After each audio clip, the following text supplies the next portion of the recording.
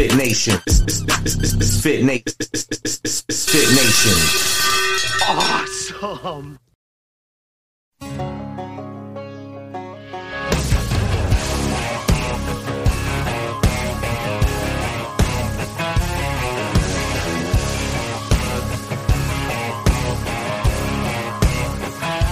I've had a large amount pass, bust my line. A couple beautiful girls tell me goodbye. Trucks break down, dogs run off. Politicians lie, been fired by the boss. It takes one hand to count the things I can count on.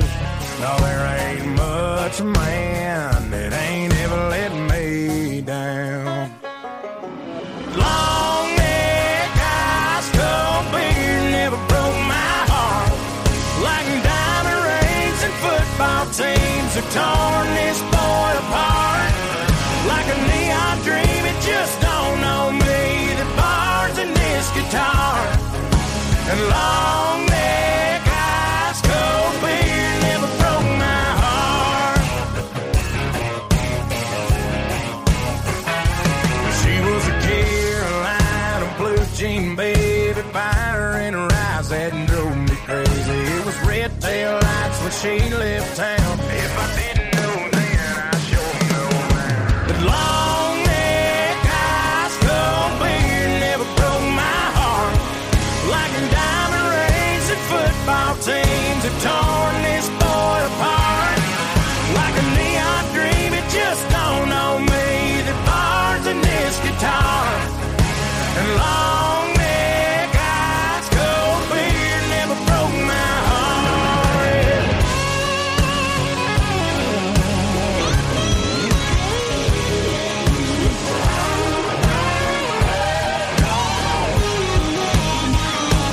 It takes one hand to count the things I can count on.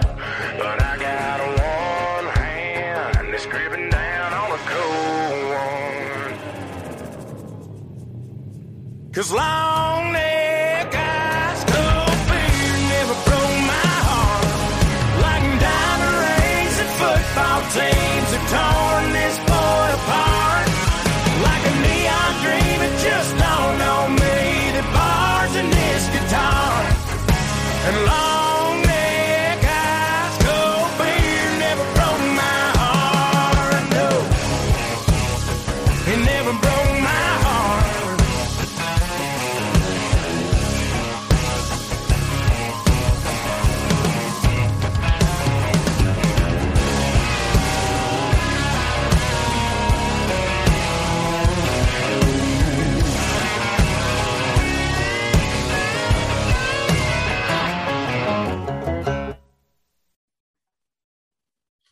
All right. Welcome back to Misfit Nation.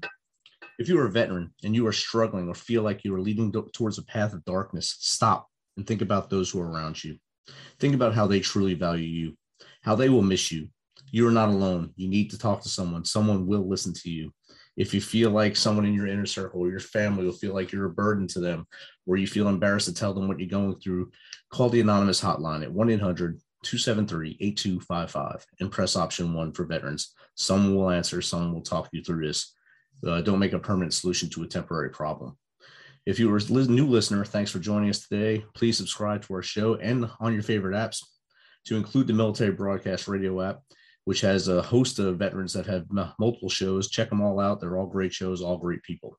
Don't forget to subscribe to our YouTube channel at _Misfit Nation. That's the _Misfit Nation.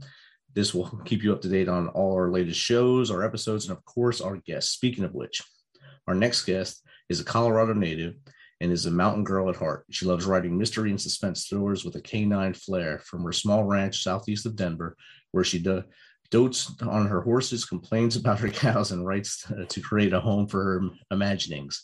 Inspired by life in the country, she fosters her creative side by writing, watercolor painting, quilting, and crafting stained glass. She is a member of Novelists Incorporated and Sisters in Crime. So without further ado, let's welcome Jodi Burnett, author, to the Misfit Nation. Welcome, Jodi.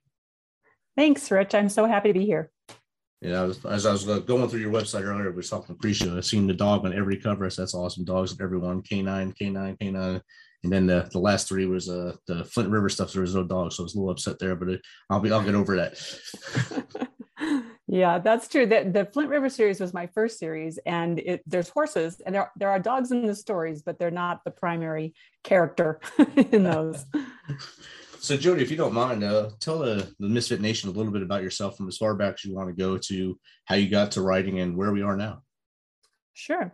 Well, I always had an incredible imagination as a kid and loved to play make-believe, and was always playing with my imaginary friends until it became a little socially awkward to continue to play make-believe. So I had to bring my imagination inside. And, I grew up had 4 kids. We moved around. My husband was a Marine. So I should say, no ex-Marines, former Marine. Don't get in trouble there. That's right. I can get myself in big trouble. And so we had 3 of our kids were born in the military, and that was exciting and good. We adventured around the world, told my kids stories all the time, but it wasn't until they started moving away from home, and I was just heartbroken. I didn't know what I was going to do without them and who I was going to be. And my husband, he said, you ought to write a book. And what he really meant was, is there 7 easy steps to stop telling your husband about your emptiness syndrome? But I took him at his word, and I did. I wrote a book. I didn't write that book. I wrote a fiction novel, and I fell in love with writing. And so I've just been writing ever since. It's a great place for my imagination to go. So that's us. It definitely helps you out there, especially when you had to get rid of your imaginary friends to get to your adult life and get married, right, and have your own children. I thought you were going to say your imaginary friends moved back in when they left. I was waiting for that to come up.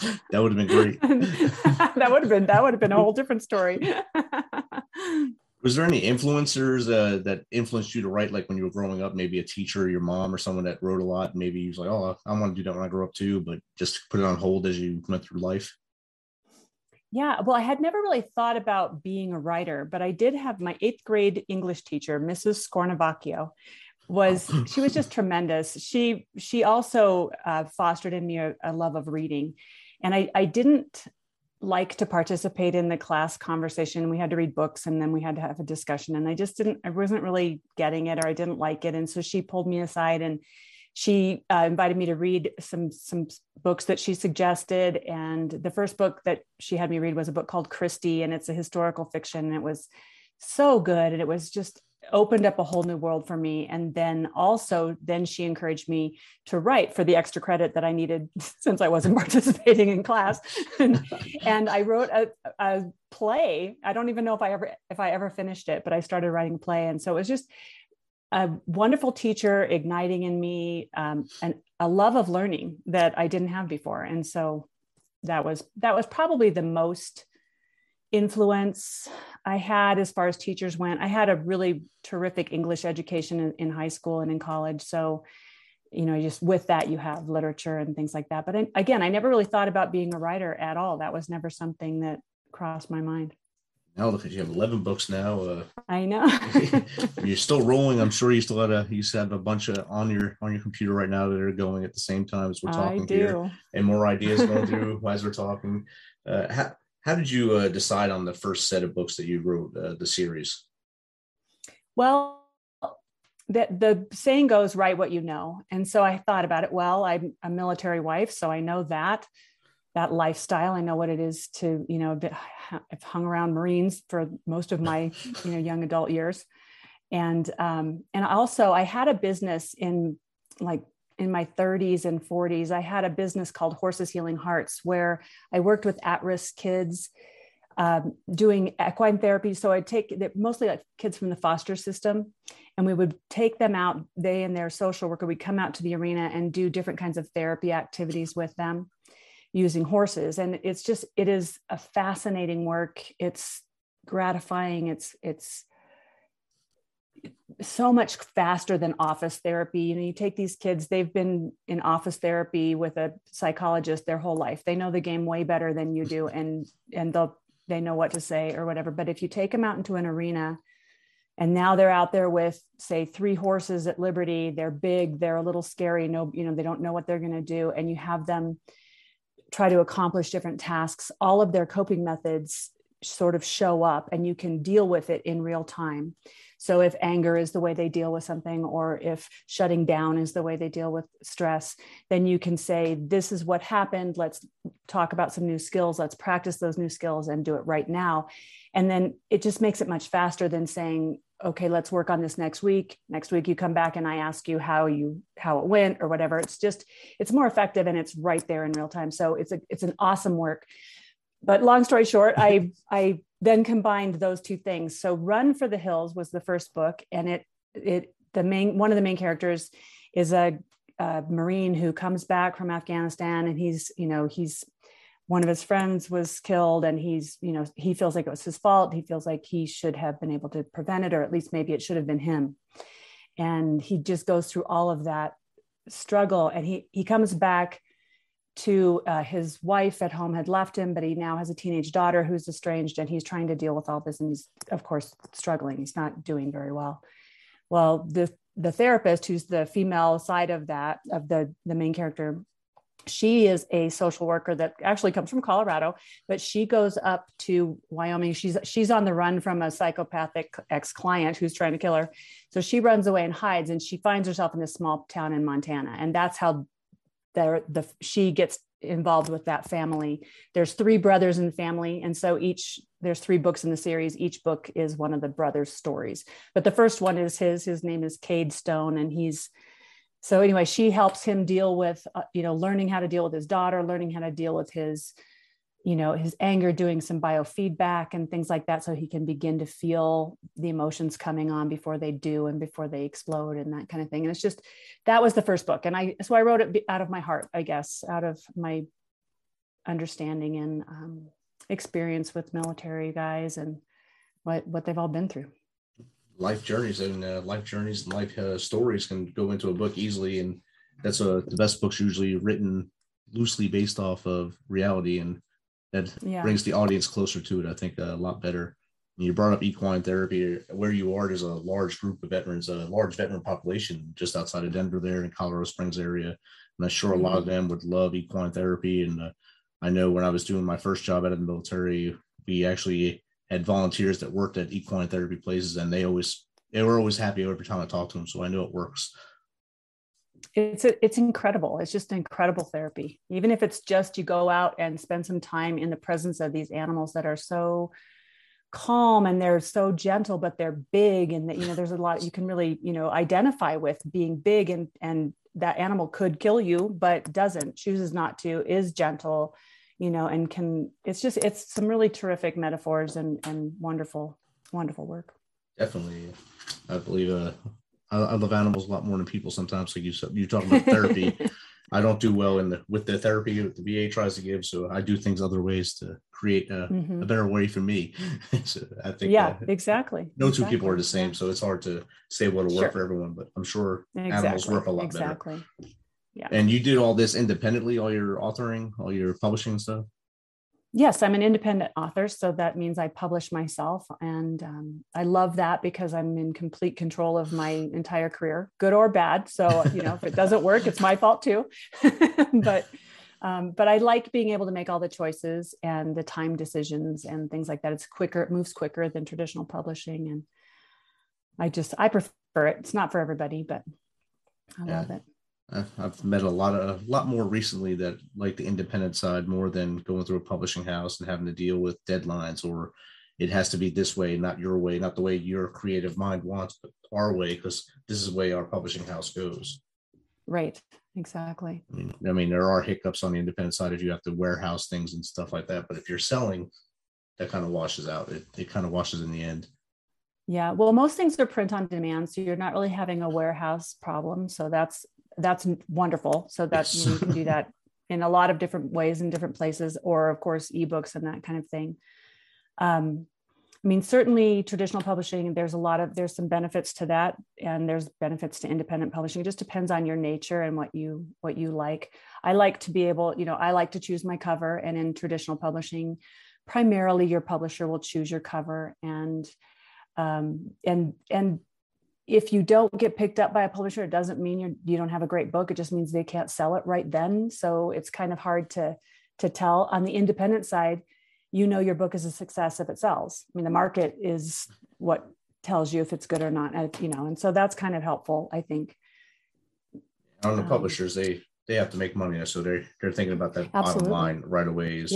If they sign you and give you, I guess, a contract with a money clause in there, they have to make that plus in order to break even and pay for their people outside. So I understand the business side. I think the independent way, like you said, is much better for the author, and especially once you get it going. Now you're on 11 books. I'm sure it's like easy, the backside of your hand now. Okay, I know I have to just get my I have enough ISBNs left. I can do this and move forward and get this going.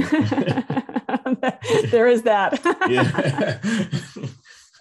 So what made you get into like the suspense novels or even joined Sisters in Crime?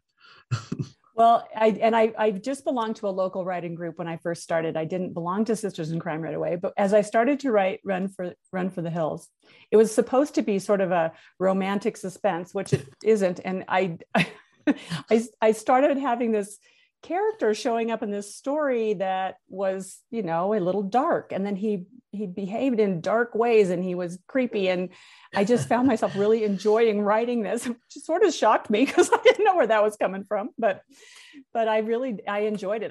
I enjoyed the tension and the suspense. And so over time, that's really what I've narrowed into now. And then of course, after that series, I moved into the FBI Canine series. And so that's a lot of, police work, FBI work and dogs there. And almost all of the military or all of the FBI agents in my books are, veterans. And so they connect on that level. They connect because they all work together in the fictional Denver FBI Canine unit.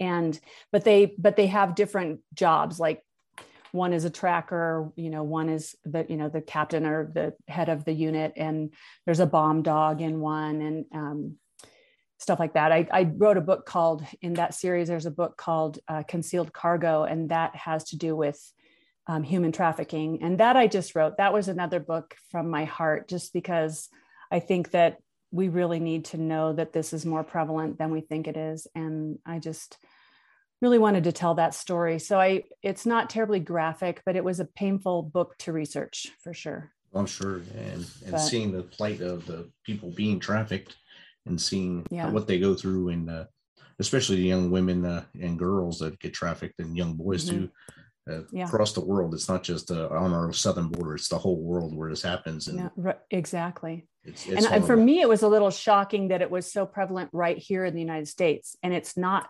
necessarily foreign nationals either. It's our own children. And it's, I guess I was naive to that. And so I'm glad I did the research but yikes, we need to know, and we need to know how to help if we can. So in the the interstate system we have, the Eisenhower interstate system that was built for a positive purpose, but it's used for many, many negative purposes because it's so easy to get places and move not just people, but any kind of illicit thing you want to move across this country, you can move fairly easily. So, I mean, I'm sure your research opened a lot of eyes there. Yeah. And in Colorado, we have I-25, which goes, cuts the nation in half north to south, and I-70 cuts the nation in half east to west. So we are right in the center of it. Yeah. Lots of stuff going through. Yeah. When I lived in Kansas, right off of I-70, and the police would just sit there and catch people every day with something. Yeah. Every day it'd be a big news article on I-70. Oh, maybe take a different route. I don't know.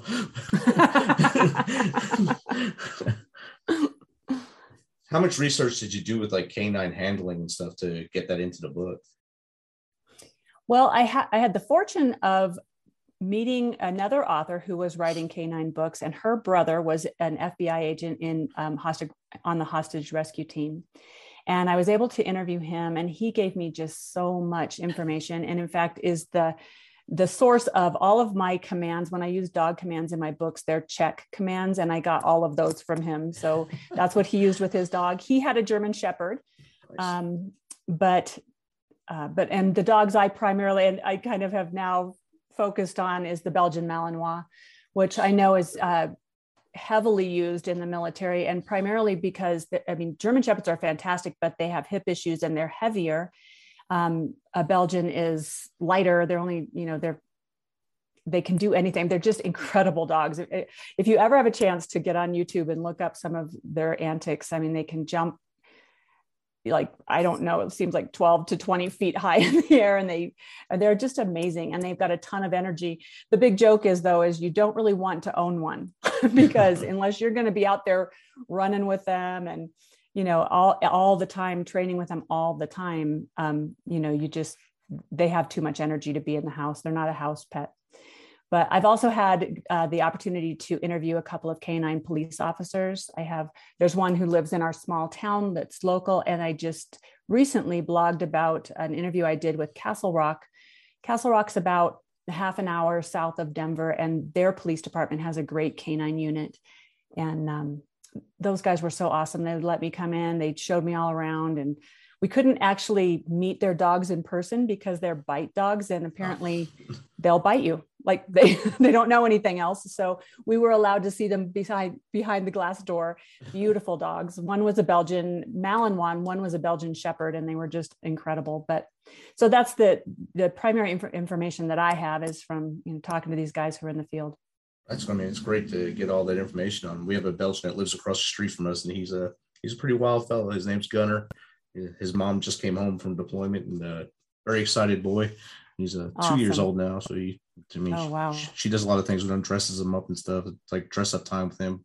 But like you said, he's out every day. They're throwing frisbees to him, throwing ball to him. He hugs people when they come down the street. So he's a good boy, but he has a lot of energy. Yeah. Well, and the police that I talked to said that, you can't outrun them. So trying to ever, exhaust them isn't going to happen. But the way that they keep their dogs sort of in check is by mentally engaging them. So it's the mental training that helps them, to calm down. And so that, whatever you're doing, whatever they're doing, whatever your neighbor's doing is all good stuff. Make them work for that money, make them work. On your small farm where you play with your animals, do you have dogs? Do your dogs play with the animals too, or are they not interact? They do. I have a lab. I have a yellow lab and a Rottweiler. Oh, wow. And and they're great. We just love them. And of course they're out, they've learned not to chase the chickens. They get in trouble if they try to chase the chickens. But what we discovered, and then I've since researched this, but my Rottweiler naturally herds the cattle.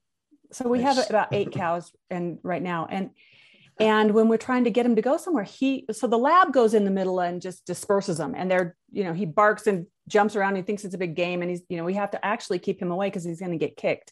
He's not really aware. He just thinks it's a big party. But the Rottweiler gets, he rounds them up, and he goes and he'll nip at their heels and then bounce back so they can't. And it's just fascinating to watch because he's never had any training. And so I looked it up, and sure enough, in his heritage, the Rottweiler was actually a herding dog well before it was a guard dog of any sort. So wow. I thought that was kind of interesting. So a natural herding dog. I always thought of it as a great attack dog, but well, like a teddy bear. Right. He's an absolute teddy bear. Great with my grandkids, great with kids, great with anybody. He's super kind. But I have to tell a funny story. So when we first moved out here, my Roddy was only about 6 months old. So he's just learning, and he is like a fur ankle bracelet with me. He will not leave my side. So, but he's asleep, and we had his dog bed on the other side of our bed. And my husband was swatting moths with the fly swatter because why not, I guess. And he's making all this racket, and you can see his shadow on the wall. Well, so he swats and he goes, like this. Well, my dog wakes up, and all he sees is this shadow of this swatting motion and a grunt. And then he comes around the corner of that bed. I thought both of us were like, whoa. He didn't hit me. I think that he thought that my husband, Chris, I think he thought Chris hit me. And so I laughed at him. I said, boy, you better behave around me because my dog isn't going to take any of your nonsense. And I mean, that's the only sign I've ever seen him be very aggressive. And then he backed right off when he realized it was Chris. But I think it was just, I feel very comfortable, if I'm out here alone, that, he's perfectly fine unless you are aggressive towards me, and then he's not going to like it. So I'm good with a dog like that. They'll turn the switch on right there. That's good. Yeah. I can just see the lab in the middle of the cows jumping up and down. That's what mine would do because he thinks we have cows that come behind our house, and he just looks at them like they're one of his friends. So he doesn't understand what's going on at all. Yeah, just another big dog. Yeah, just a giant dog like me. Here I am. I can just see him running and jumping in the middle and get kicked in the head too. So right, you have to be careful. So what's your time of day when you write the best? Is it when you wake up, or just anytime you get an urge, you just go write? I write best in the morning. So I start writing around 9, and I write, I really try to get about 2,500 words as a minimum in a day. And then I kind of do other business stuff. I usually do the business in the afternoon. But I don't stay up late. I'm not a night owl. I'm up at 5 just by nature. And so I like to start early. So that's my most creative time, in the morning. I've noticed with a lot of the authors I speak to and myself, morning is the best, because I think everything's fresh and it comes out easier. And since my lab wakes me up at 4 every morning because he thinks that's what time he has to eat or he'll die. So it's 4 a.m. for Enzo and the whole herd at that point. So or he's going to die. How dare you not feed him until 4 a.m? You should be up much earlier. He wants it, believe me. He sits there staring at you, then he starts punching. So. Labs are awesome. Yeah, they're great. They're a great animal. So if you can give tips to an aspiring author, 3 tips, what would that be? My first thing I would say, especially if you're thinking about independent publishing, is just hit publish. Just do it. You don't die. And it's so scary. And you're so worried that what people are going to think. And, how are people going to receive this book? Or everybody's going to hate it. It's a weird thing being a creative person, because you're afraid you have to create, but then you're afraid to put it out there in the world. And honestly, certainly the independent publishing community is so supportive, crazy supportive. If you need help, there's a million places that you can go for it. And people are so willing to help. But just do it. Just do it and get it out there. Your next one will be better, and you'll get better as you go. But, you can always take it up, put it down, whatever you need to do. But just do it. Don't be afraid. Do it. The other would be to get involved in a writing community and a group. And so like Sisters in Crime is obviously for mysteries and thrillers and all those kinds of things. I like to belong to that, because when we have guest speakers, they're like the coroner or somebody, cool, talking about stuff I wouldn't know otherwise. And so that's neat. But there's any genre you write has a group. Most areas in the country have a local writing group, or one that's close enough that you can, attach to. And there's even national groups too that are great, but Facebook groups also, and you can find writers all over the place, and it's a great friendly group. 3, huh?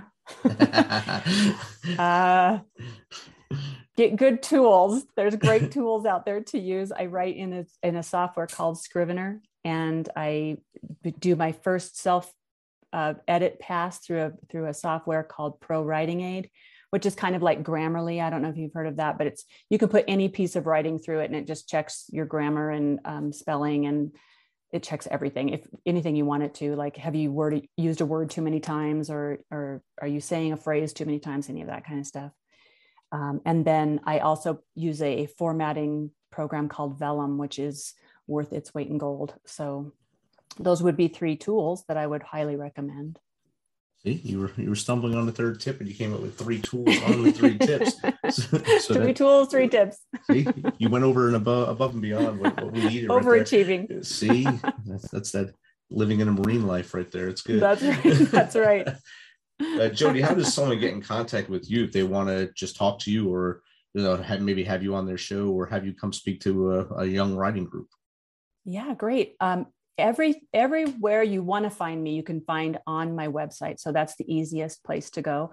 That is jodi-burnett.com. And it's Jodi with an I, Burnett with 2 T's. And I have 3 free books on that website. If you want to sample my writing, you can look at that and check it out. And so you can do all my social media, you can find on there, and you can just hit contact me if you want to email me, and it comes right to me, and I answer all my emails. So awesome. I'd be happy to hear from anybody. Love when people actually answer your emails. That's great. Right. How strange. That's weird. Well, Jodi, it's been great chatting with you this evening. I hope you get back to your your animals there and have a good night. And I'll try to get to mine and stop them, whatever they're doing down there. I can hear them, but hopefully they're not killing anything or themselves. And I look forward to seeing the next books in your series. Great. Thank you. And thanks so much for having me tonight, Rich. No problem.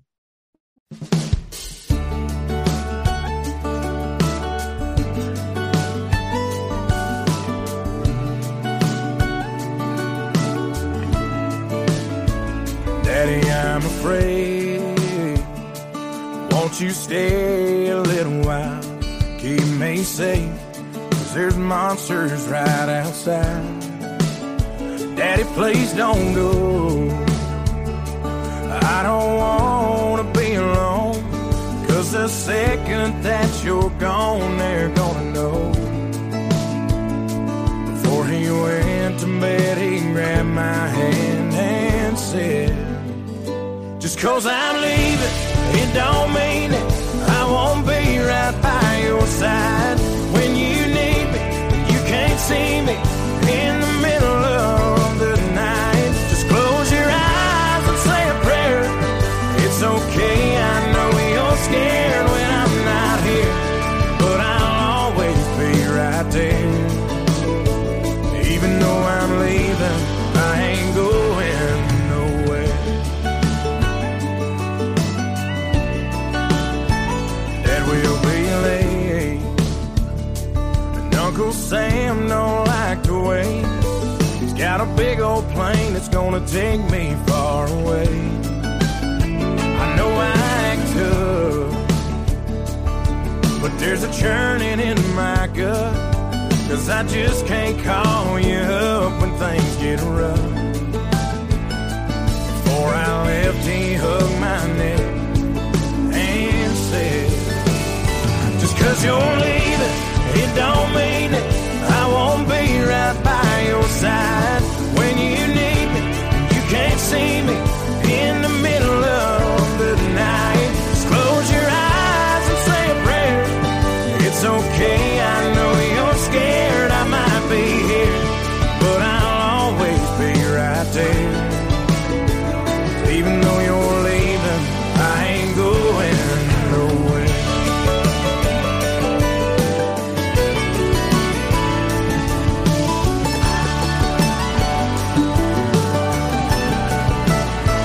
Daddy, I'm afraid. Won't you stay a little while? I never thought I'd see the day I had to say goodbye. Daddy, please don't go.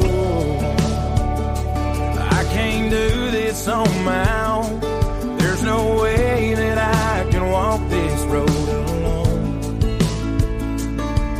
Daddy grabbed my hand and said, just 'cause I'm leaving, it don't mean it. I won't be right by your side. When you need me and you can't see me in the middle of the night. Just close your eyes and say a prayer.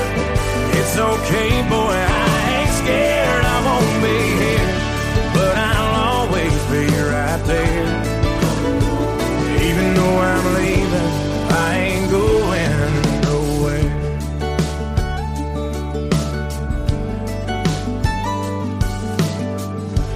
I ain't going nowhere.